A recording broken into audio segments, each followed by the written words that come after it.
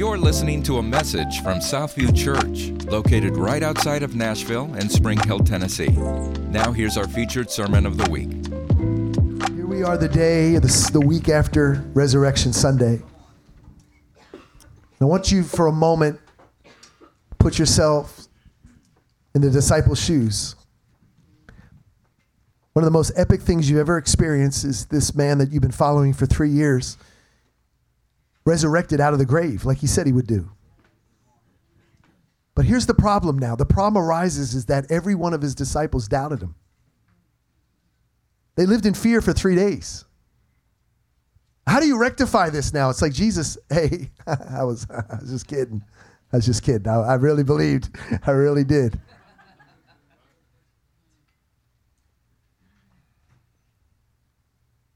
Through scripture, we can kind of surmise that Jesus had some encounters with Peter. And I can't imagine what that would have been like. Because Peter doubted him, denied him. Jesus told him he was going to do it. You just imagine for a moment what Peter must have felt like. Like, I love this man. So,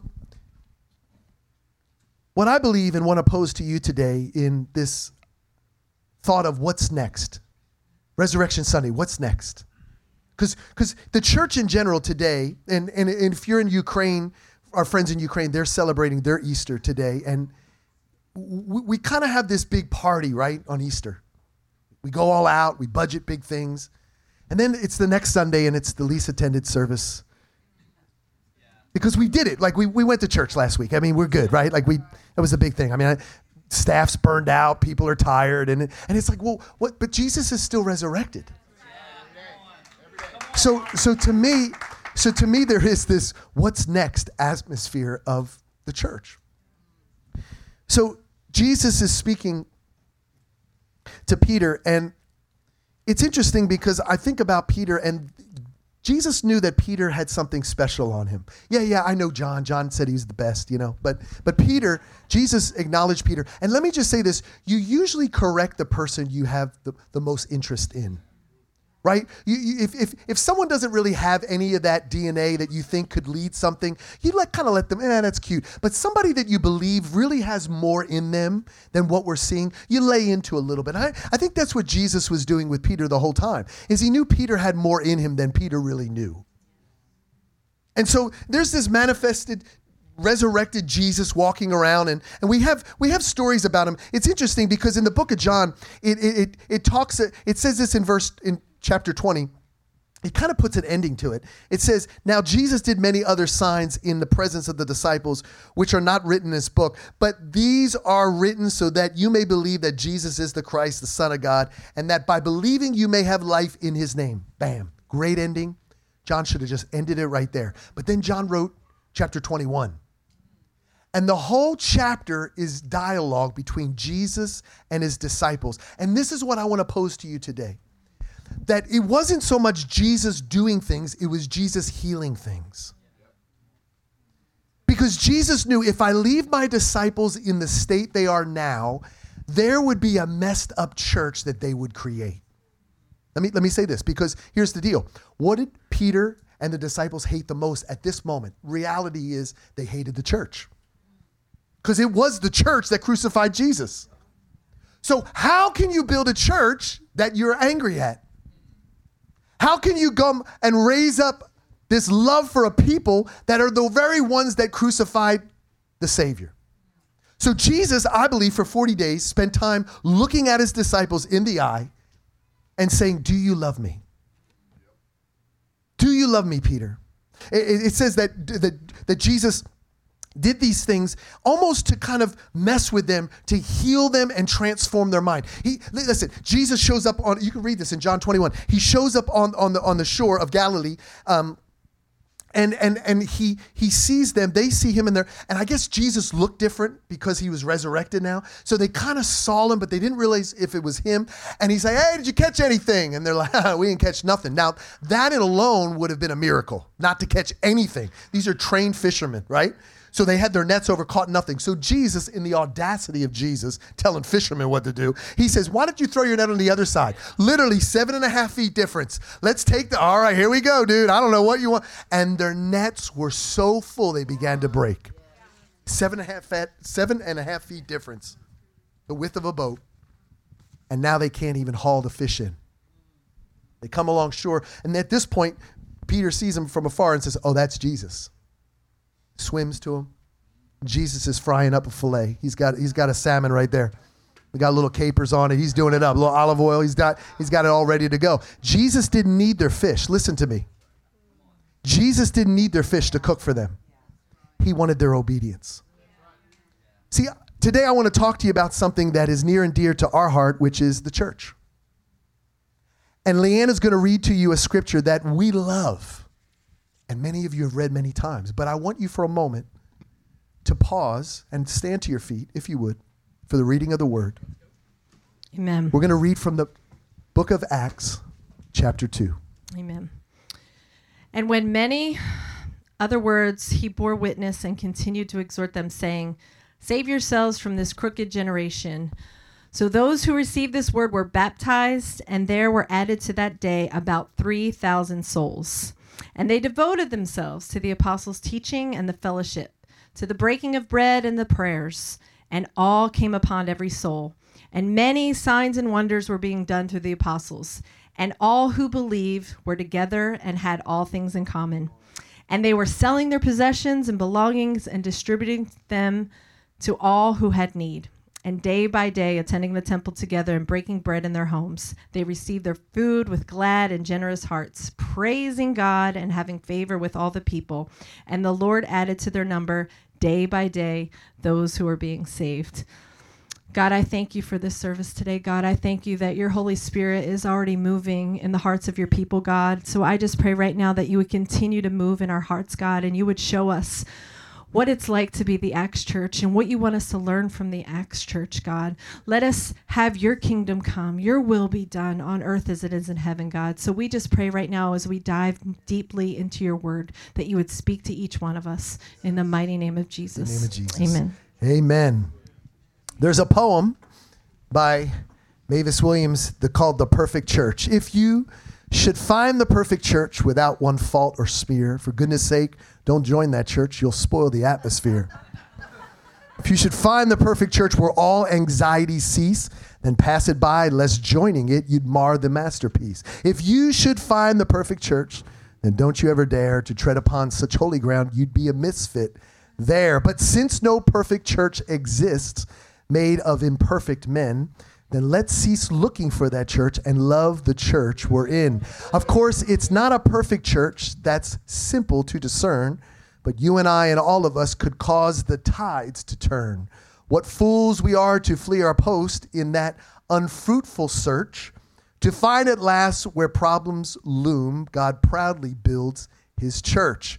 So let's keep working in our church until the resurrection. And then we will each join that church without an imperfection. The perfect church.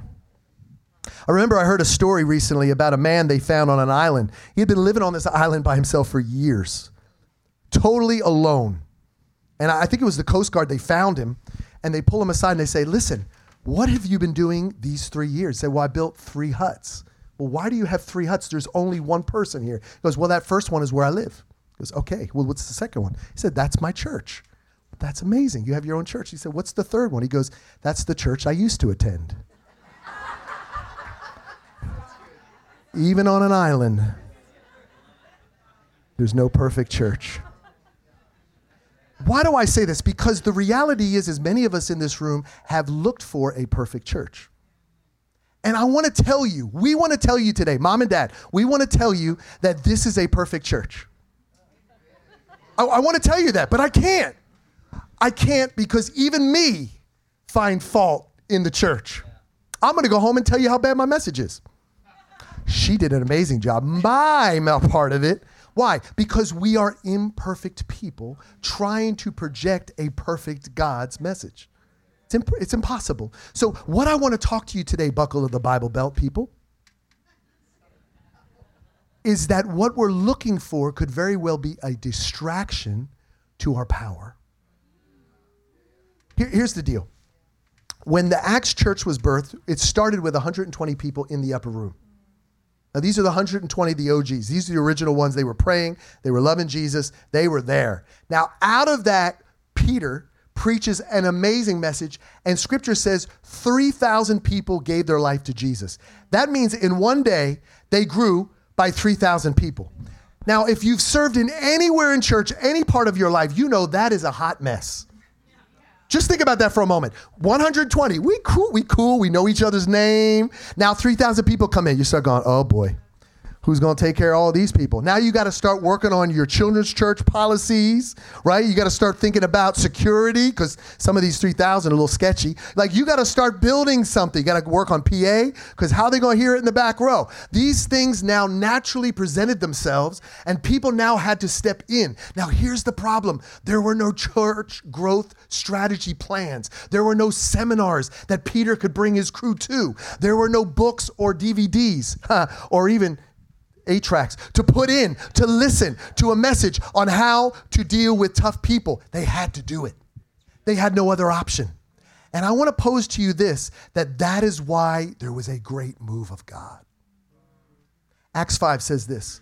Now, many signs and wonders were regularly done among the people by the hands of the apostles. Let me pause for a moment. It says many signs and wonders were regular.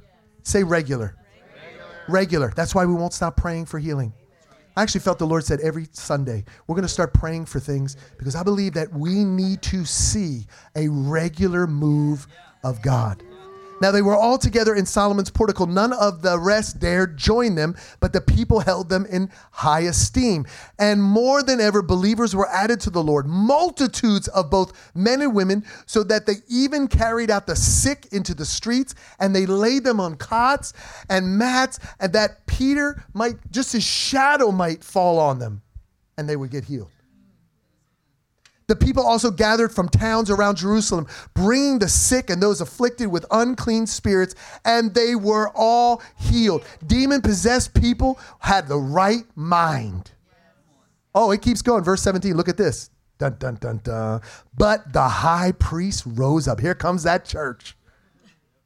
And all who were with him, that is the party of the Sadducees, and filled with jealousy, they arrested the apostles and put them in public prison. Jesus knew what was coming, and he knew if I don't work on the heart of Peter, if I can't get through Andrew, if I don't work with John, these men will become bitter and angry, and that will be the DNA of the church. I have to create in them a part of healing, of inner healing, of forgiveness, of perseverance, so that when tough times come, the church gets stronger.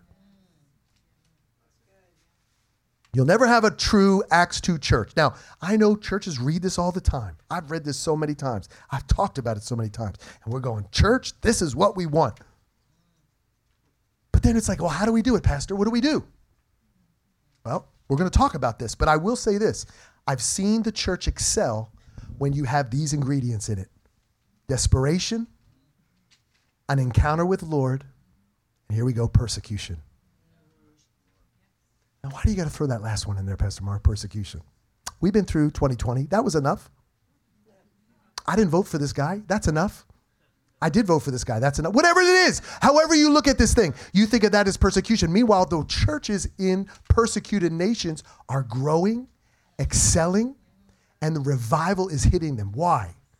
Because persecution very well may be the fertilizer that your seed needs to actually germinate and grow stronger. So if I put that in context, let me say this. You will never mature until you endure. You want to mature, you're going to have to go through manure. I added that one. That's a PG bit. I added that one. How do I know? Just 2 scriptures. There's plenty of them, but Proverbs 27:17 says, iron sharpens iron, and one man sharpens another. That's not like, hey, great job, you're amazing. It's the bickering. It's the I don't agree with you, you don't agree with me. It's somebody saying something that bothers you, you go home and pray the Lord. The Lord says, because I want to work on you on that. It's that kind of sharpening. I don't know how many people make swords at home. If you do, I don't know what you're doing. If you do, you're amazing. Yeah, you're just making swords at home. But if you are, you put it in the heat, the red hot fire. It gets the steel malleable. And then you hit it. You're hitting it. You're sharpening it. You're rubbing. All these things make a sword what it is today. That's what he's saying. If you really want to be mature, you have to rub. Iron sharpens iron. 1 Corinthians 11. This is Paul talking to the church of Corinth. And he's correcting them because they're gathering together to have communion, and while they're having communion, they'll eat together. What happens is the rich people get there early, and they start eating all the food, and the poor people go hungry, and then they're bickering with one another. Paul says, hold up a second.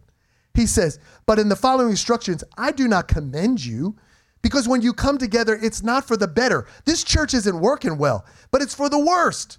For in the first place, when you come together as a church, I hear that there are divisions among you, and I believe it in part. Why? For there must be factions among you in order that those who are genuine among you may be recognized. See, let me say this to you today. Persecution, your problems, the issues, the rubs, they can't stick to you if you're free of offense. If you are offense free, the things that people say will bounce off of you. They won't stick.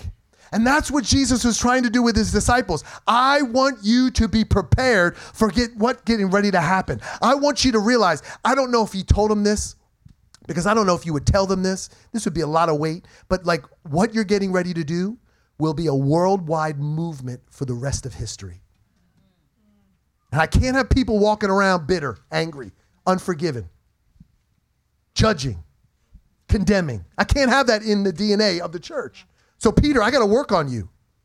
John, come on. I know you keep calling me your best friend, but we got to work on all these things. Timothy, hey, man, hey, let's do this. Thomas, stop doubting. That's good. I'm not going to doubt. I'm going to talk, and I'm going to talk about cultures right now. We're in a culture. Right? We're part of a culture, and we're affected by our culture, whether we want to believe it or not. So the culture that's in the world, we're affected by, and the culture that's in the church, we're affected by. And the goal is that you're more affected by the church culture than you are the world culture. I have a little soon-to-be 1-year-old, Marcus. He'll be 1 on Thursday, and I'm so sad and happy. But the other day, he needs to get a job. Start contributing, Marcus. The guy can walk. He can do a couple steps. But he'll just sometimes randomly find my phone and grab it. And I notice he'll grab it and already flips it over and he starts doing one of these numbers. And I'm like, what is happening right now? Yeah, I'm just like staring at him like, what? I bet, though, if you took that same phone, dropped it in the 1960s and gave it to a 60s baby, they'd pick that phone up and be like, what? And toss it, right? Why does Marcus do that? Because he's affected by the culture he's in. He's in a culture where everywhere he looks, we're all doing this. I didn't teach him that. It just came upon, he knew because of the culture he was set in, right? That's how it works for us. We don't want to be affected by the culture out there, but we are because we're around it. So you have to be aware and we have to be on guard of the culture that we saturate ourselves in, right? The reason I saturate myself in this culture, right? I have a choice. We all have a choice. There's a reason why I come every Sunday. There's a reason why I go everywhere. I open my Bible. I listen to worship music because I know if I separate myself from the culture, I'll forget. I'll forget that he performs miracles. I'll forget that I have community. I'll forget that people love me. I'll forget. It's just who we are. We're no different than the Israelites. So we have to constantly get ourselves in a culture that's uplifting, that believes for miracles, that does what they say they're going to do. That is family. That's community. We need this. We're desperate for it. Mark talked about it in John 21, but how Jesus came, right? He's the hope for our culture, right? He's the hope for the future. And I love Jesus because he shifts cultures, right? He came up on the scene, and what the disciples thought was death, he said, nope, it's life. I resurrected. I'm here. Don't worry. The things that we think are death in our life, nope. Jesus comes and he can bring back to life. Thank you, Jesus. The things we see lack, Jesus says, nope, I have plenty, right? The disciples are sitting there on the boat. There's no fish here. There's no fish. He's like, listen, it's just on the other side. There's plenty there. Go get it. And what I love about Jesus in this story is that he was sitting on an island making them breakfast. He's showing the hospitality piece, that family piece. That's so important that I think we just skip over, but it's so needed. He's basically telling the disciples, like, you're out there working. And I think the disciples were out there because they're just doing what they knew to do. Jesus, right? That's all I know to do is to go fishing. How many have been there? All I know to do is this. And so I feel like they were out there going, this is all I know to do. And God's saying, don't worry about that. Don't worry about what you need to do. Worry about me. I'll provide, right? That's easy for me, right? It's already there. The fish are already there. I'll provide. What I need for you, it is to come and have a meal with me. Come and sit in my presence. Come and spend time with me. I want to spend time with you. Do you know he's a God that wants to spend time with us? He actually enjoys us. He wants to be with us. And I've noticed that when I'm with Jesus, when I'm in his presence, when I'm tapping into him, my day changes, my attitude changes, my perspective changes. I feel like I can take on the world then. When I'm not, everything kind of I have an attitude. Everything feels hopeless, Yes, know. does. Get out of here. You know what else Jesus does? He restores things. Because in that moment, as he was going, he's asking Peter, do you love me? Do you love me? Do you love me? And Jesus gave Peter the opportunity to profess or proclaim 3 times, almost to cover those 3 denials that he said. He wanted to restore Peter, which is amazing. And at that last ask of Jesus, when he's like, do you love me? He almost got annoyed. It said in scripture, Peter was grieved. Like, he's like, why doesn't this guy know that I love him? You know, he was almost frustrated. Been there. God asked me something so many, and I'm like, God, I will do it, or I know, you know. But the Lord in that moment is working something. He's restoring. He was restoring what Peter professed out of his mouth. And he said, no, it's no more a denial, but it's a proclamation of love, right? And God wants to do that in our lives. He wants to take things and restore them in moments. So cultures, we want to talk about the 3 cultures of Southview. We have 3 of them that we've come up with. And the first one is family. We're all about family. Obviously, we have 10 children, but it's more than just the natural family. It's the spiritual, godly family that we're after. And that's what they talk about in Acts 2. It says they had fellowship and the breaking of bread, which means they spent time together. They cared for one another. We want to be a church that actually spends time together and cares for one another. It also says that all who believe were together and had all things in common, which is a hot miracle right there, right? If we can all come together and have all things in common. And they were selling their possessions and belongings and distributing them to anyone who had need. That right there blows my mind, right? Because that is not our culture at all, right? It's like, you know, I'm working, I'm providing for my family. If Joe doesn't have a job, why should I provide for Joe? Joe needs to get a job. I'm not going to sell my stuff so that Joe's needs are met. But that's what this is saying. It says they didn't care. And you want to know why? Because they actually believed and had confidence that Jesus, what he said he would do, he would do. God said, I'll provide your needs. I'll come through for you, right? So I'm confident I can sell everything I have because God's going to provide. I ain't worried about that. I'm not worried about that car I'm giving away. I'm not worried about that bonus that I bless somebody with because God's going to give it to me. I'm that confident that what his word says he will complete. Usually the reason why we're so stingy with the things that the Lord has given us is because we don't believe that he can actually do it again. That's right. We don't believe that he could provide that for us right. a second time, a third time. That's right. And so if I don't hold on to this, then who's going to provide for me? Right. And so if we really understood this family aspect, we would give regardless of Joe having a job or not. Joe will get a job. Sometime. They also broke bread and had communion, basically, in their homes, and they received food with glad and generous hearts. God is a happy God.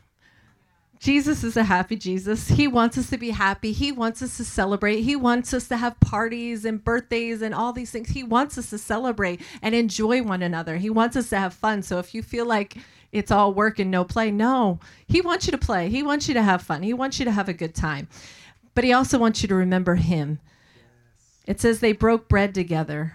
1 Corinthians 11:26, Jesus says, remember me and proclaim my death until I come. That's what they were doing in this moment.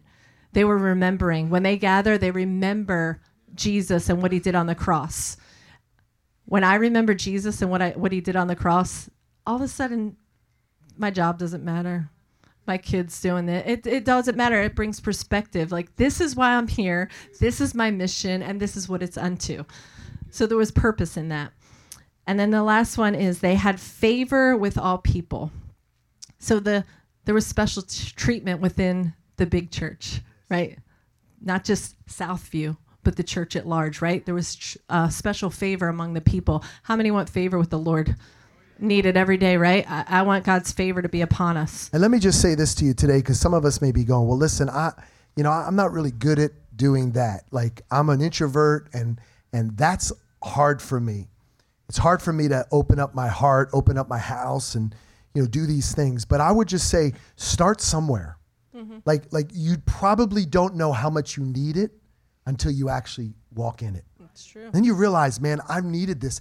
And sometimes we forget what we have in the body of Christ, especially if you've grown up in the church, until you actually are away from it. Yeah. And I remember 2020, how many people reached out to us.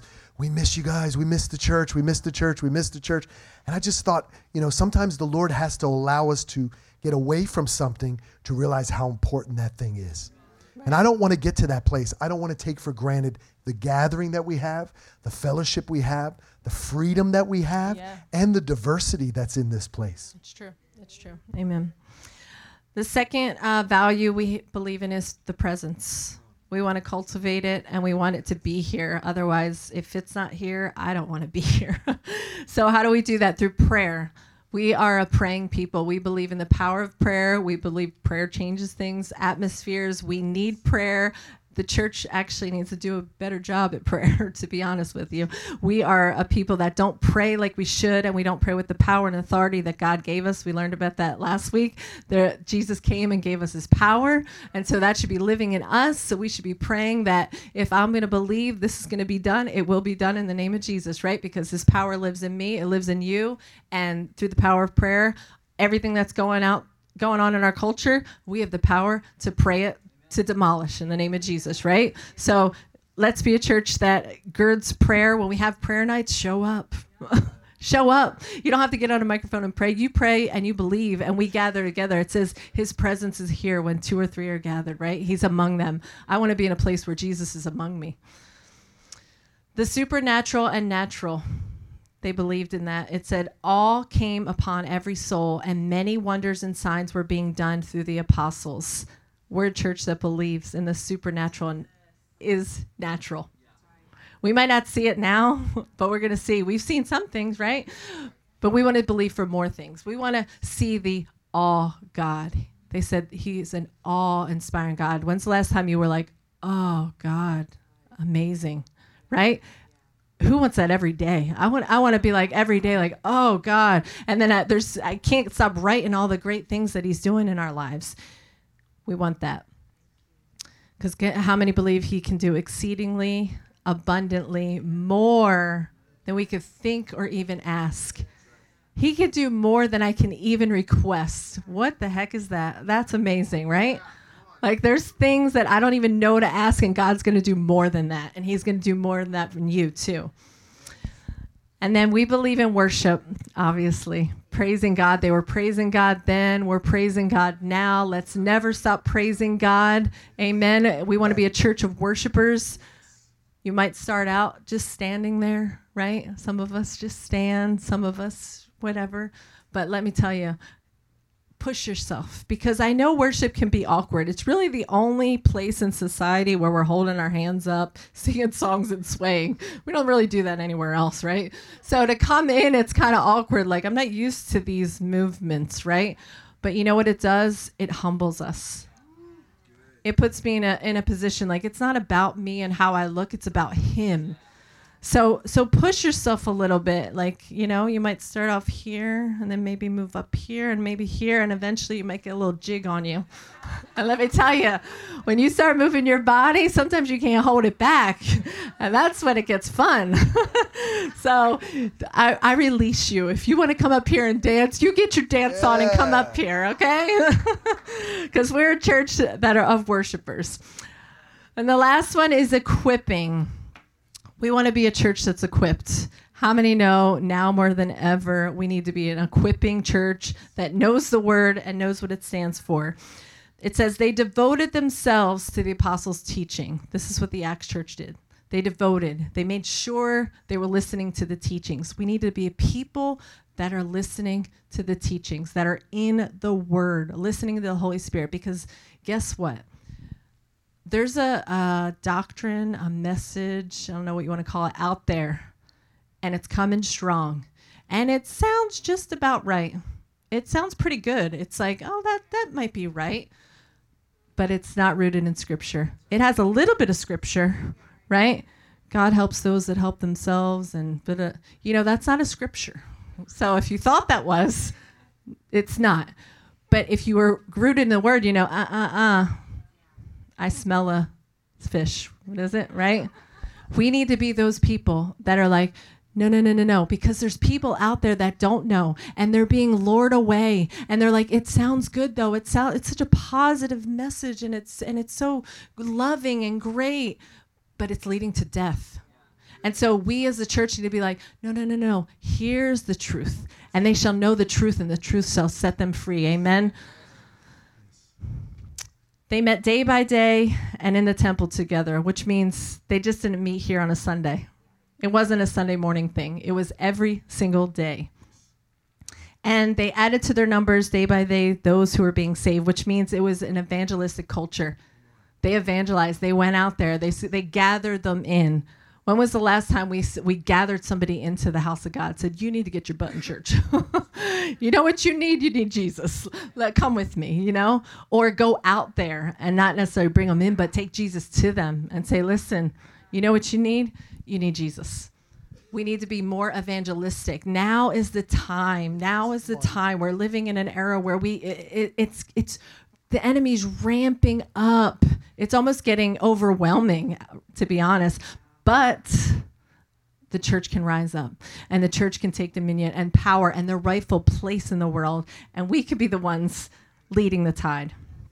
Because this is actually normal Christian life. Everything listed up there, this is normal. Most of us should be like, oh yeah, this is how I live every day. This is great. That's normal.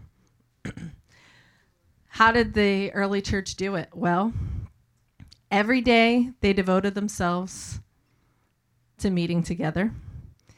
Every day they gathered together at the temple and in each other's homes. Every day they broke bread. Every day. So it was a lifestyle, not just a Sunday morning experience. We need to be a people, a lifestyle, and not just coming here, putting on our Sunday clothes, praising God, and walking out the door and living a totally different life. No, that's not how we're going to change a culture. That's not how we're going to shift cultures. 2 Corinthians 3:18 says, and we all, with unveiled face, beholding the glory of the Lord, are being transformed into the same image from one degree of glory to another. If we want to be transformed into the image of God, it's going to take a lifestyle change. It's going to take a lifestyle change in me, in you, in all of us. And I can't even imagine, like that song said, with all the faith in the room, what the Lord would do. Amen. So how does Southview build for the future? How do we as Southview build for the future? Well, it's going to take saved souls wanting more saved souls. It's going to take freed people freeing people. It's going to take blessed people blessing others. It's going to take church people loving the Big C church. And it's going to take local people enhancing local governments. That's what it's going to take. All of us working together as a family, advancing the kingdom. Yeah. So be devoted, not offended. The reason why we say this is because we believe that the enemy wants the church to be offended, so we're disseminating something, so that we're not together and we are not effective. Let me just say this to you. I remember years ago, I was in a relationship. This was as a young guy, and this woman knows this woman as well. And her name was Nicole, and I thought she was the cutest thing, and I was just in love. And don't say anything. You messed up my story, the first one. This is my story. And I remember being in love with her, and we something started getting a little fishy, right? Something wasn't lining up. And I realized that I think some other dude was encroaching upon my territory. So I picked her up at our house, and we went to the lake and just sat there and talked through some things, and it kind of ended in there. And I remember dropping her off at our house, and I walked into the living room, and there was the dude sitting there on the couch next to her father. And he gave me this smirk. To this day, I still see it, like, I got her, you ain't got her. And I remember walking out and go, what in the world just happened, right? So I say that because I could have easily given up on dating and love. I could have just said, this is how it's all going to end. Every relationship is like this. I can't trust another woman. But how many know that if I did that, I wouldn't have met this beautiful woman here? Come on, guys. Come on. You wait for that. That woman would not have given you 10 children. I know. You're right. No, she wasn't. You're right. The point is many of us do that with the church. And we have blocked off the very power that the Holy Spirit wants to release in us by putting you in a community. And I want to say this to you today. And listen, I know almost every pastor in the city. And we all say the same thing. We just want you to be somewhere. Like when I get to heaven, God's not going to go, how many people did you get? How many people did you get? And like it's some kind of sales quota. Like, okay, well, you can have a bigger mansion than this person because you had more people. God wants people in family. And for some of you, it's the church down the street. For some of you, it's this church. But here's the deal. Every person's church is someone else's third hut. So just find your place. Listen, I wish I could tell you that this is a perfect church, like I said earlier, but it is not. But here's the good news. God uses imperfect things to do great things. And so if God's called you here, if you know he's called you here, then put your roots down and let's build together. Let's not sit on the shore waiting for things to happen before we get on the boat. Let's get on the boat. Whatever your gift is, we need it. Whatever your personality is, we need it. And guess what? You may get rubbed the wrong way by someone in the parking lot. Or maybe somebody greeting you didn't say hi to you the way that you wanted that Sunday. We have to be able to say, it's okay. I am not easily offended because I know that offense is where the enemy lives. And if we can live in a place of unoffended, we will be able to see the church do great and mighty things. And I don't know if you know about this, but the world is in a heightened sense of offense right now. Just with the next few moments, this past week, we've seen Franklin deliberate on another Pride Festival in Franklin. This is the third year. The reason why it even came up was because there were certain things that happened that were unacceptable that they had to be called to the carpet on. I sat in one of the meetings a few weeks ago and watched this last one. Pastor friends of mine were up on the microphone. We were sharing about what we believe we want to see Franklin do when it comes to a gay pride festival in our city. But the thing that was mind-blowing to me is as I listened to people get on the microphone, all different people that were pastors and churches and people that were in the gay community, I realized how big of a divide we are right now. Now, let me say this to you. There is truth. And truth, we don't get a chance to disseminate what that could be. We don't get to pick it apart. Truth is truth. So what God says about a man and a woman, that's truth. I didn't write it. It's the word of God. And I believe that it is the right way. And that's the way that God blesses people in marriage when it's a man and a woman. I also believe that the enemy has caused people to buy a lie on their sexual identity. But as I'm hearing these people talk, my heart of compassion goes, what would Jesus do? How would he talk to them? We met the guy that was the actual promoter of the festival. And he came up to us and he said, listen, I'm sorry you guys don't want us around here. And as soon as he said it, my heart compassion for this man. And I realized Jesus loves him. So what do? Do we sit back and tell everybody they're going to hell? Or do we begin to say, Lord, show us as the church how to love without compromise? How to love with truth? Do you know that you can partner truth and love? How do you do that? Will you be in a community of people that we can walk together with and be able to shine? Because some of you in this room are called to go to a festival like that and actually love on those people. Some of you were with us. We went to Bonnaroo. We did the very same thing. We loved on all those young people at Bonnaroo. You remember that? Crazy people coming in the tent proclaiming Jesus. We had a booth that said spiritual readings because that's how they would relate to it. Really, it was prophetic words. People came in, kids start weeping. How did you know that about my life? Oh, that's because God loves you. We had a booth that said Father's blessings. People came, kids getting blessed by men in their 60s and 70s, just blessing them because these kids never had a father in their life. These are practical things that we can do as the church. But the church, because we're so hurt, wounded, broken, looking for our community, backing away, I'll never trust another church again, the enemy just sits back and goes, you've lost your power. If anything, we need you more than ever. So find your place. Find your place. I'll give you a little snapshot into what God's doing in this region. He's uniting churches together, regardless of our denomination, regardless of our ethnicity, and regardless of what we believe theologically. Because if we can believe on the core that Jesus is the way, the truth, and the life, I can partner with you to a degree. Let's do this.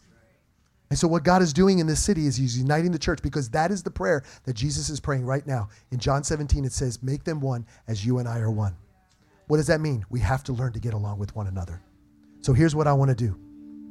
Because I know there's people in this room. You legitimately have been hurt by people in the church. Some of you have been hurt by pastors, leaders. Somebody said something from the stage and you're like, man, and it's never been able to get over it. I want to do something today. Just with every eye closed, this is what I want to do as we land this today. These next few weeks, we're going to be talking about spiritual gifts. But if you know anything about spiritual gifts, they were given for the betterment of the body. So if you've been given a spiritual gift, the functionality of it is in the place of the church. So in order for it to function in all its glory, you have to be cemented into a body. So we have to start here first. So if you're here today and you've been hurt by church and it's legitimately, something's happened and it's caused you to push people at arm's length, I'm going to ask you right now, between you and the Lord, to let them go and say, I forgive them. I forgive them. Lord, give me the ability to forgive. We need you. We need you. It may not be a perfect community. You're not going to find one, but I'll tell you this. God puts you in the right one. And so today, right now, if somebody's face pops up in your mind or you hear somebody's name, all of a sudden, you're like, I didn't even know. That's the Holy Spirit prompting you. Maybe you need to forgive a whole church. Maybe it's a whole denomination. Maybe it's a whole movement. I just got to forgive the church in general. I just been hurt. Whatever it is, let it go today. Let it go. And God, today we say not only do we forgive them, but now we're going to advance the kingdom. We're going to step in where we stepped out before, and we are going to see a work and a revival like never before. I'm telling you, this is the time and this is the hour God is going to use the church in the most glorious way. And I want you to be part of it. So today, we thank you that everything you promised us, you will fulfill. And we say yes to even right now saying, Lord, we will stand in our part. We will forgive and we will be the church. Can you imagine, with all the faith in this room, what the Lord can do? Thank you so much for listening to this message. Southview Church is a non-denominational, multi-generational, multicultural community of believers passionately pursuing Jesus, family, freedom, and unity in the body of Christ. If you would like to connect with us, visit us at southview.cc and follow us on Facebook and Instagram.